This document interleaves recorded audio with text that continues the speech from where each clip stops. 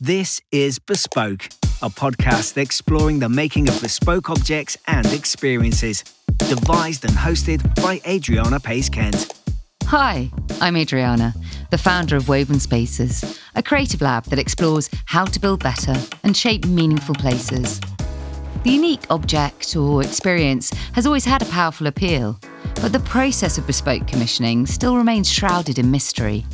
That's why I started Bespoke, a podcast inspired by the designers and makers who create something unique and the people who commission them. Join me as I meet designers, makers, brokers and their clients, find out how commissioning really works and discover the secrets of this very special relationship. This is Bespoke.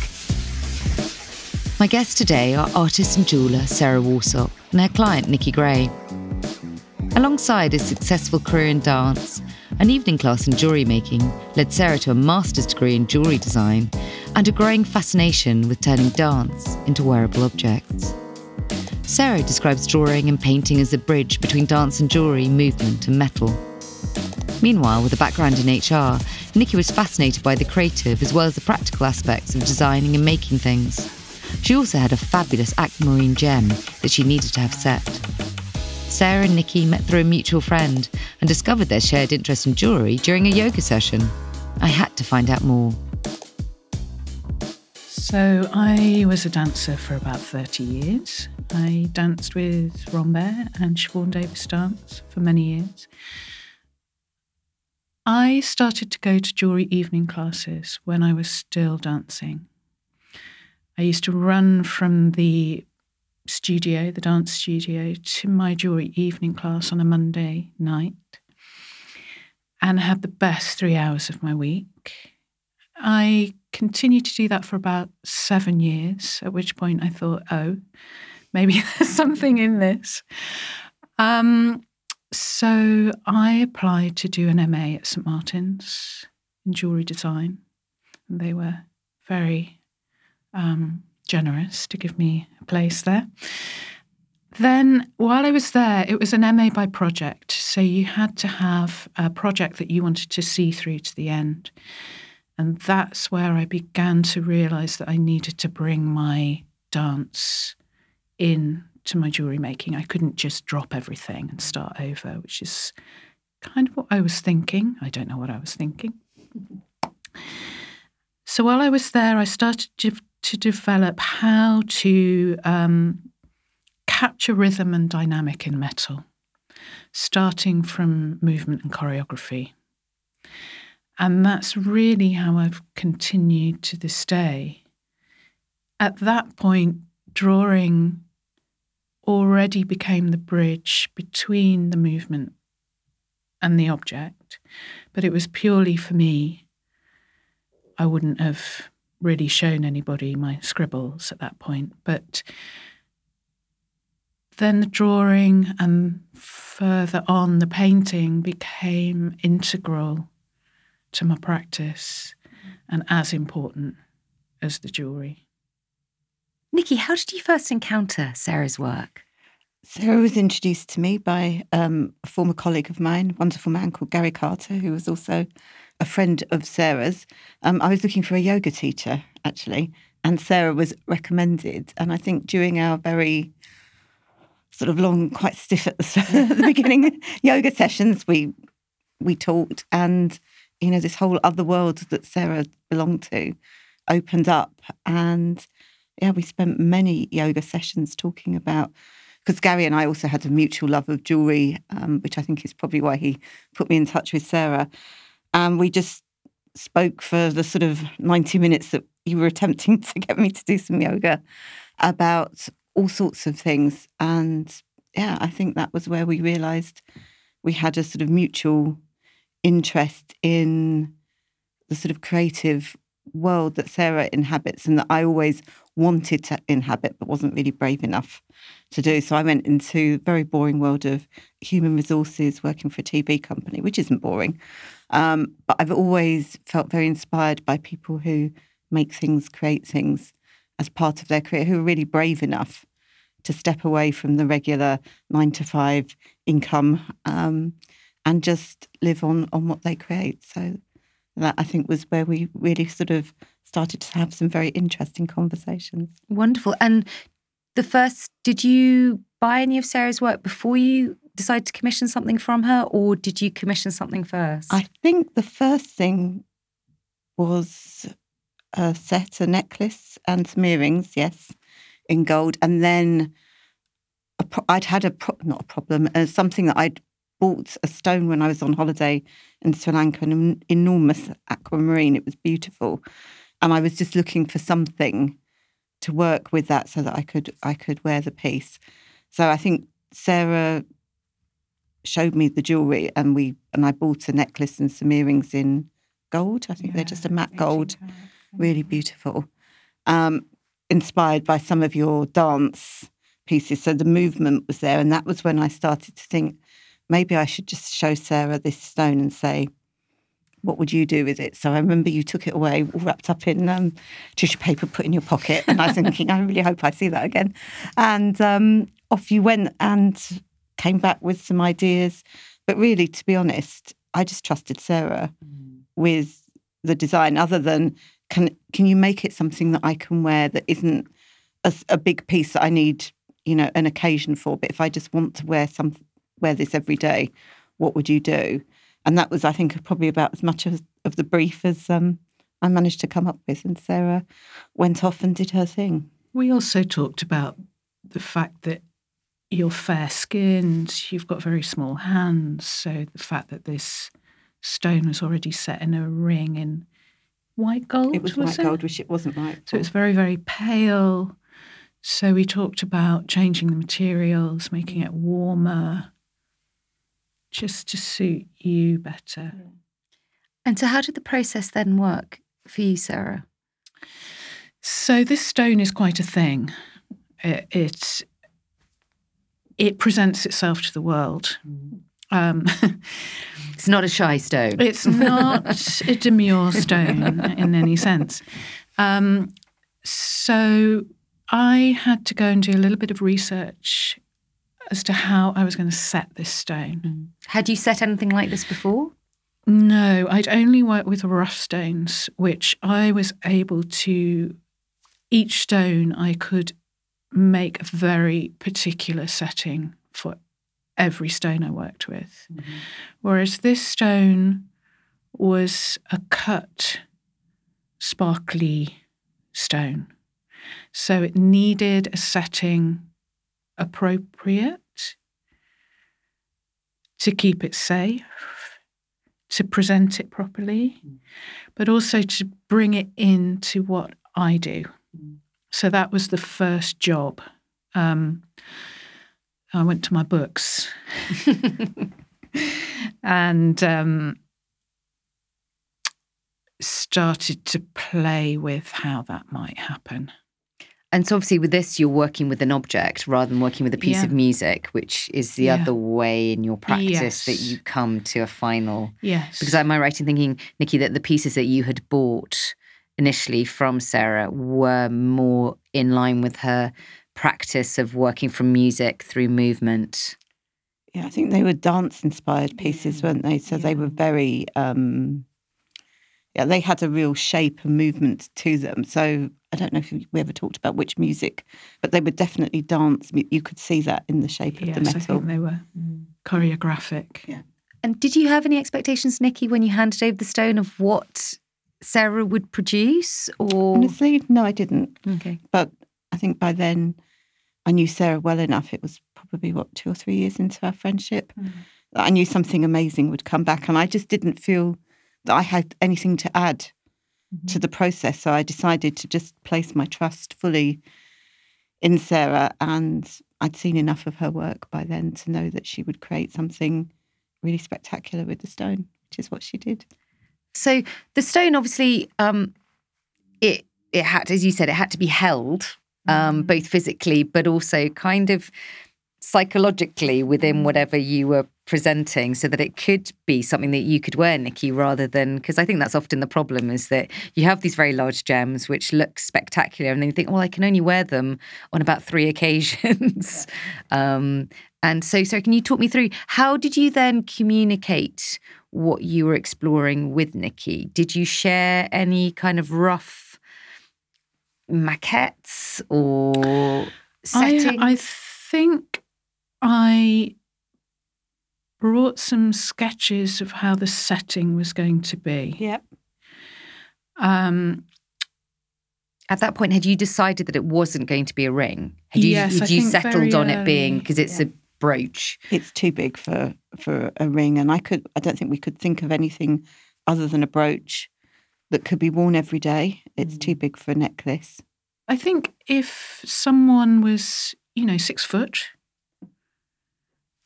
and had that kind of, took up that much room in the world, then they could actually have it as a ring or a neck piece but in this situation, it had to sit comfortably on the body in a different way, I think.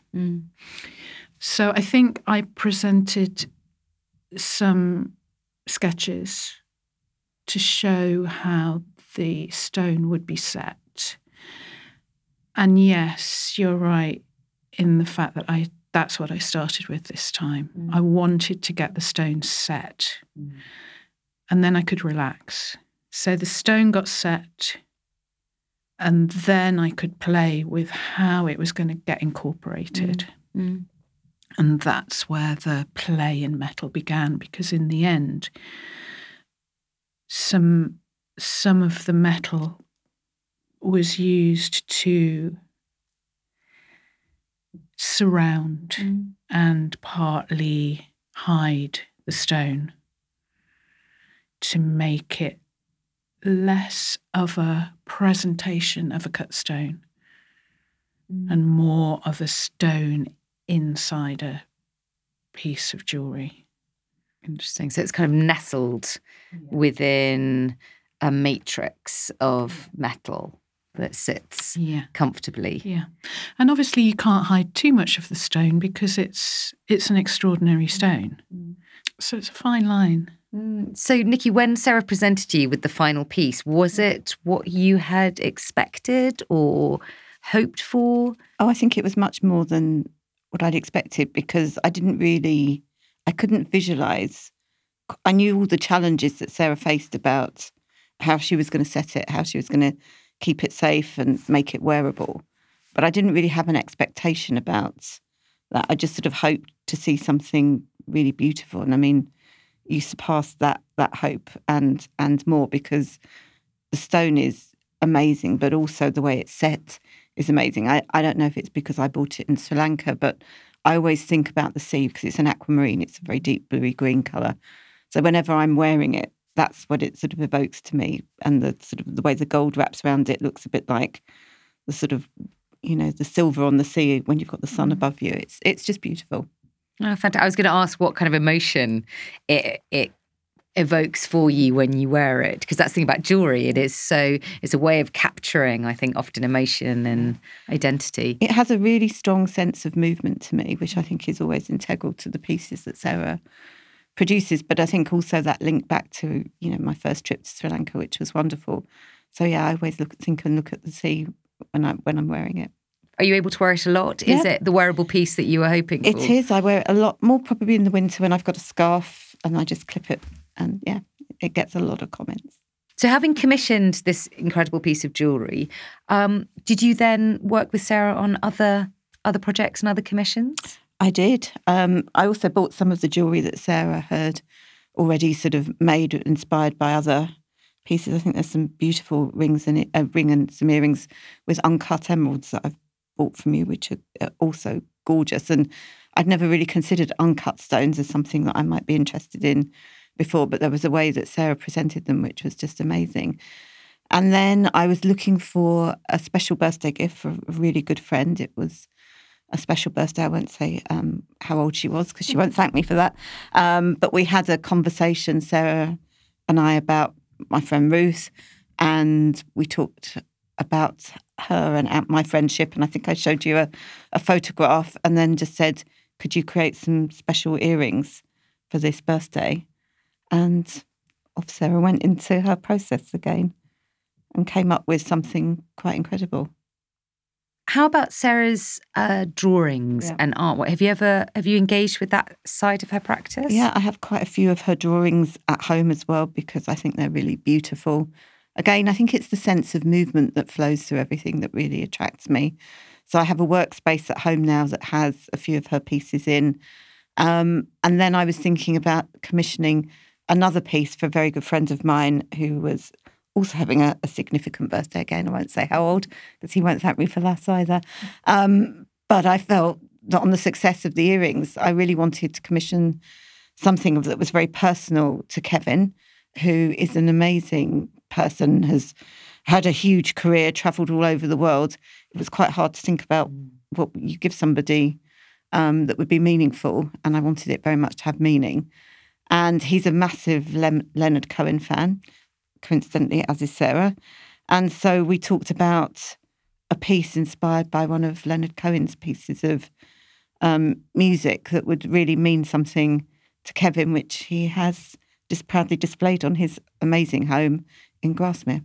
How did you find commissioning for somebody else? In the sense that obviously it's a gift, but you're having to think about how to communicate your relationship with that person to Sarah. I put a lot of trust in Sarah. I think by this point we knew each other very well. We just talked about the person and Sarah just asked me lots of questions. And I think these were both people that are important in my life and that we would have talked about probably over the years. But I think it was the way that Sarah asked me about them that enabled the process to really work. Because I guess that's part of the opportunity and also the challenge is trying to understand exactly what it is that each party wants from the experience and the conversation, really. So how do you go about, Sarah, trying to shape a brief with your clients? So for Ruth, for the earrings, it was about getting to know what she looked like physically. Then it's knowing a little bit about her personality. Is she someone who wears very small pieces of jewellery? Is she able to express herself more through jewellery? What colour schemes does she like? So it's just getting a little inkling of how this person presents themselves to the world, really. We settled on silver with rough diamonds. And then it's trust. Huge trust. It's making a start. And if I need to know more, I come back to Nicky and I say, so I'm kind of going this way. What do you think? With the drawing, it's slightly trickier, really, because it's going on someone's wall. They're not going to wear it. Luckily, with Leonard Cohen, he's a poet. There's the words that are very emotive. And I have no idea when I start a drawing project where it's going to go. I guess that's part of the excitement, but also from a commissioner's perspective, that's where trust is so important and really understanding the process, committing to the process and kind of holding the maker to allow them to go through I that. just always feel with commissioning Sarah, maybe it would be different if I commissioned from somebody I didn't know as well. I have to put my trust in Sarah because if I get too directive or limit the brief in any way, I just feel that's not helpful to the end sort of outcome. I just feel that for Sarah, the trust is important and that I don't have a fixed view of what I'm asking her to create either. I just want it to be something special, particularly in these cases, for the person that I'm going to give it to. But I had no expectation either from the earrings as to how they would look or the drawing as to how that would, how you would express the music and the words in the drawing. And having commissioned Sarah, have you commissioned other artists? I haven't commissioned anybody else. I buy from a lot of makers. I mean, my other big passion, and perhaps where I originally thought my career might go one day, a long time ago, was into textiles. So I'm very into knitting and crochet. In fact, I've taught Sarah to knit and crochet. Fantastic. Through the sort of medium of Instagram, I've bought from a lot of individual makers, so people who hand dye incredible yarn. So that's one of the things I like to do, as well as part of my own sort of creative endeavours, which are nothing compared to Sarah's. Would you be interested in commissioning a textile artist? I would. In the future? Yeah, I think that's something that would be... well, I'm just waiting for Sarah to catch up in that area. But having commissioned Sarah, does that give you confidence about the process absolutely. and an understanding of... I think if you find somebody's work that you really love, and then you can, spend a little time, because really when I first commissioned you, I suppose it was a leap of faith. I'd never done this before with anybody else. But I really felt that from the work I'd already seen that Sarah had produced, I was fairly sure I was going to like it.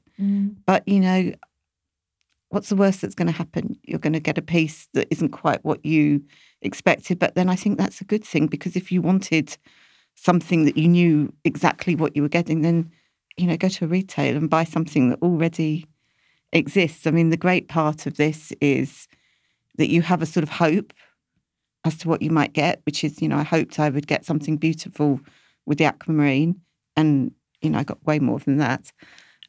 But it's that, the experience that somebody else brings to it, which is beyond something that, I could have imagined. So that's what I love about working with Sarah, is to try and keep the freedom of the brief as open as possible, because then I think that's where the sort of magic happens. I mean, it's an adventure in that respect. And I think if you are willing to embrace the unknown and embrace the process, and particularly with Sarah's work, where there is such a unique process involved, then the outcomes, as you say, can be so unexpectedly exceptional.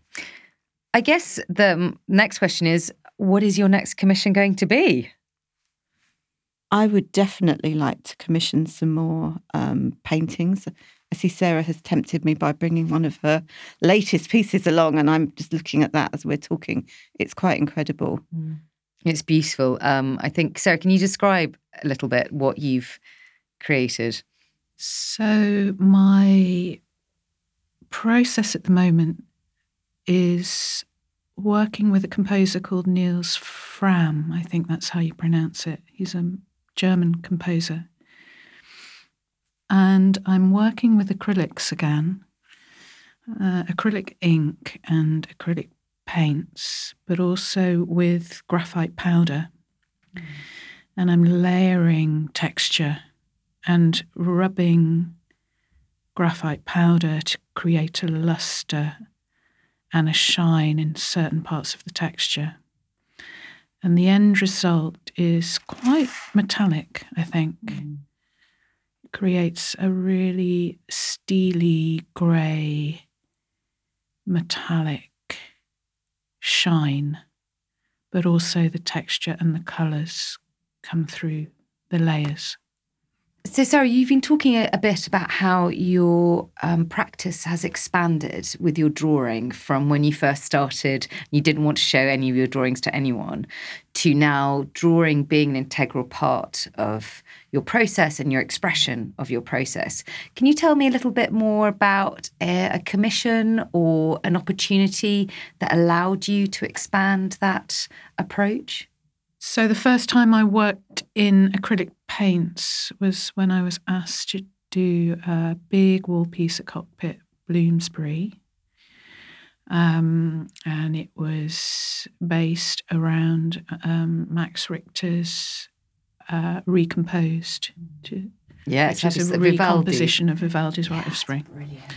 Which is, amazing.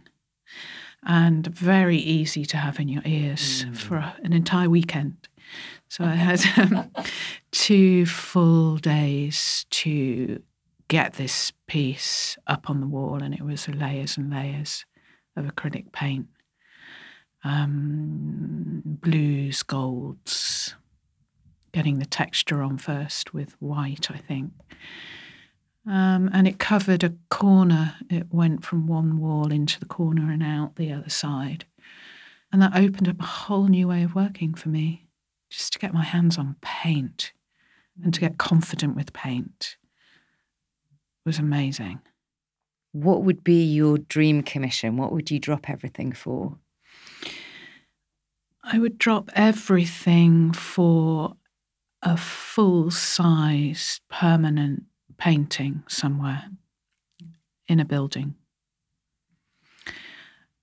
That would just be so exciting to see that process through from beginning to end, if I could base it on a piece of music of their choice or my choice. I think also a jewellery commission from someone who had a music choice, who wanted to see my process from beginning to end, through the development of drawings or paintings, and then through to the very end for the object. That would be lovely.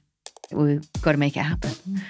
Well, thank you both so much for sharing your incredible relationship and your journey and your insights into the commissioning process. I really appreciate it. Thank you very much. This is Bespoke. So look out for the next episode of Bespoke. In the meantime, make sure to subscribe to the show and connect with us through our website, wovenvoices.co.uk, and Instagram @Bespoke. We'd love to hear from you. So for now, it's goodbye from me, Adriana Pace-Kent, and as ever, a massive thank you to all my guests. Bespoke is a Woven Voices production. Find out more at wovenvoices.co.uk. Brought to you by Woven Spaces, shaping meaningful places online and on site. Audio production by The Boy in the Corner.